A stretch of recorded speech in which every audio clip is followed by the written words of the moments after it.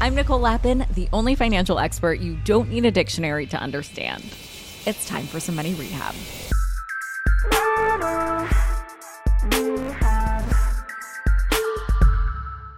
On Tuesday, we saw several senators quote Taylor Swift lyrics in Congress in a delightfully weird moment that must have produced C-SPAN's best ratings probably ever. Was it a little cringe? Yeah. Am I still here for it? I think so. Because, while quoting Taylor Swift lyrics is an appropriate response, I think, in most settings, it was especially called for on Tuesday because Congress was evaluating claims that the Taylor Swift Ticketmaster meltdown was a product of problems in the entertainment industry that require government action. The Taylor Swift Ticketmaster meltdown happened back in November when Ticketmaster put Taylor Swift tickets on sale for her upcoming tour. In short, it was a disaster. According to Ticketmaster, the platform was overwhelmed by Swifties and bots that are programmed to scoop up tickets and then resell them at a markup on secondary resale sites. But net-net, the presale got shut down, and thousands of fans ended up ticketless after waiting hours and hours on end. We actually have a friend of the show who experienced this debacle firsthand, among other ticketing debacles. Here's Kevin. My experience trying to buy Taylor Swift tickets was pretty agonizing, but it wasn't as bad as it should have been, only because a couple months prior, I had been through the exact same experience with Ticketmaster trying to buy Bruce Springsteen tickets. Now I'm a Jersey boy, and Bruce means a heck of a lot to me as a result, so I was super elated when I was verified for one of his upcoming tour dates. The day of, I was on time for the pre-sale.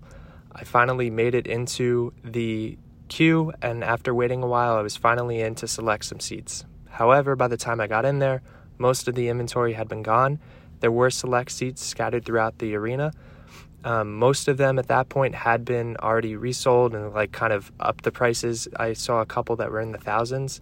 I basically spent an hour trying to do this and then kind of gave up because the only things that were left were in the thousands of dollars, and they were all single seats scattered throughout the arena.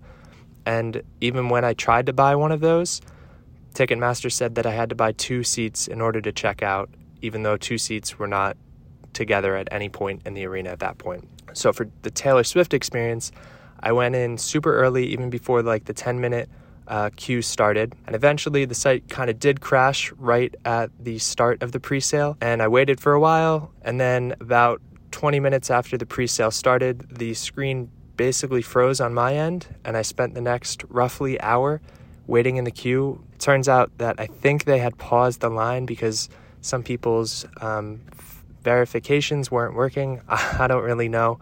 I was messaging Ticketmaster just as I had with the Bruce Springsteen experience, and still nobody has ever gotten back to me. I feel like one of the lucky ones, though. So after about an hour, hour and a half, I think it actually might have been 2 hours, I was able to secure some seats.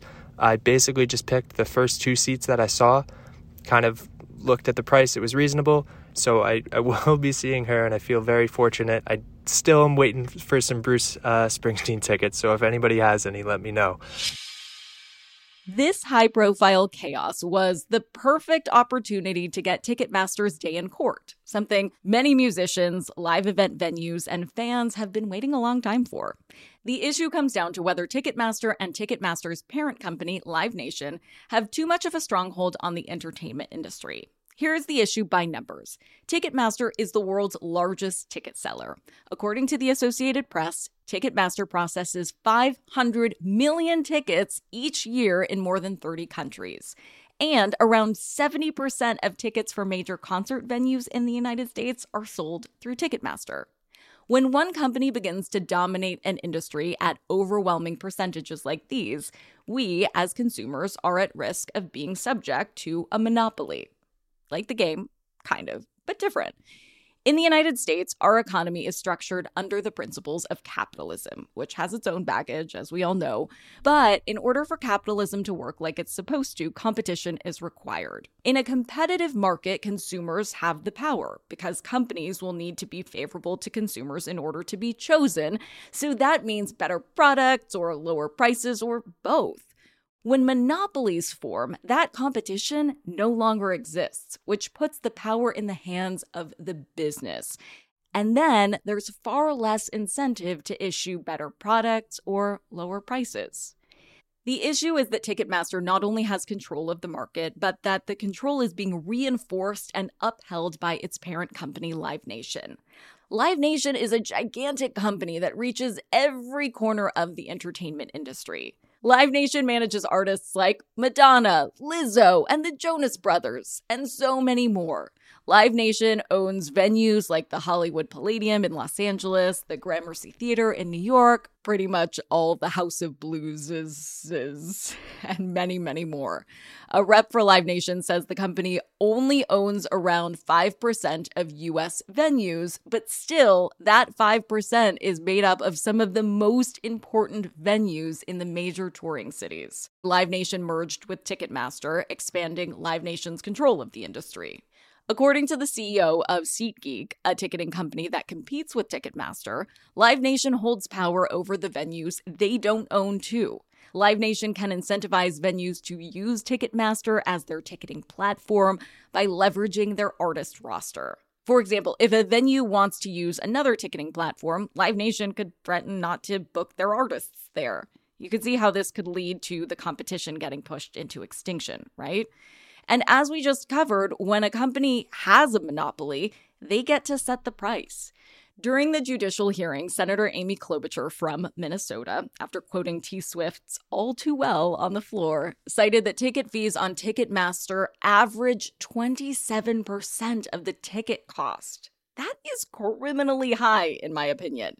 In addition to potentially breaking up Ticketmaster and Live Nation, there are few industry-wide changes Congress is considering in order to make the live event ticketing market more fair for Swifties everywhere and also all concert goers alike, like preventing secondary ticket resales and capping ticket prices.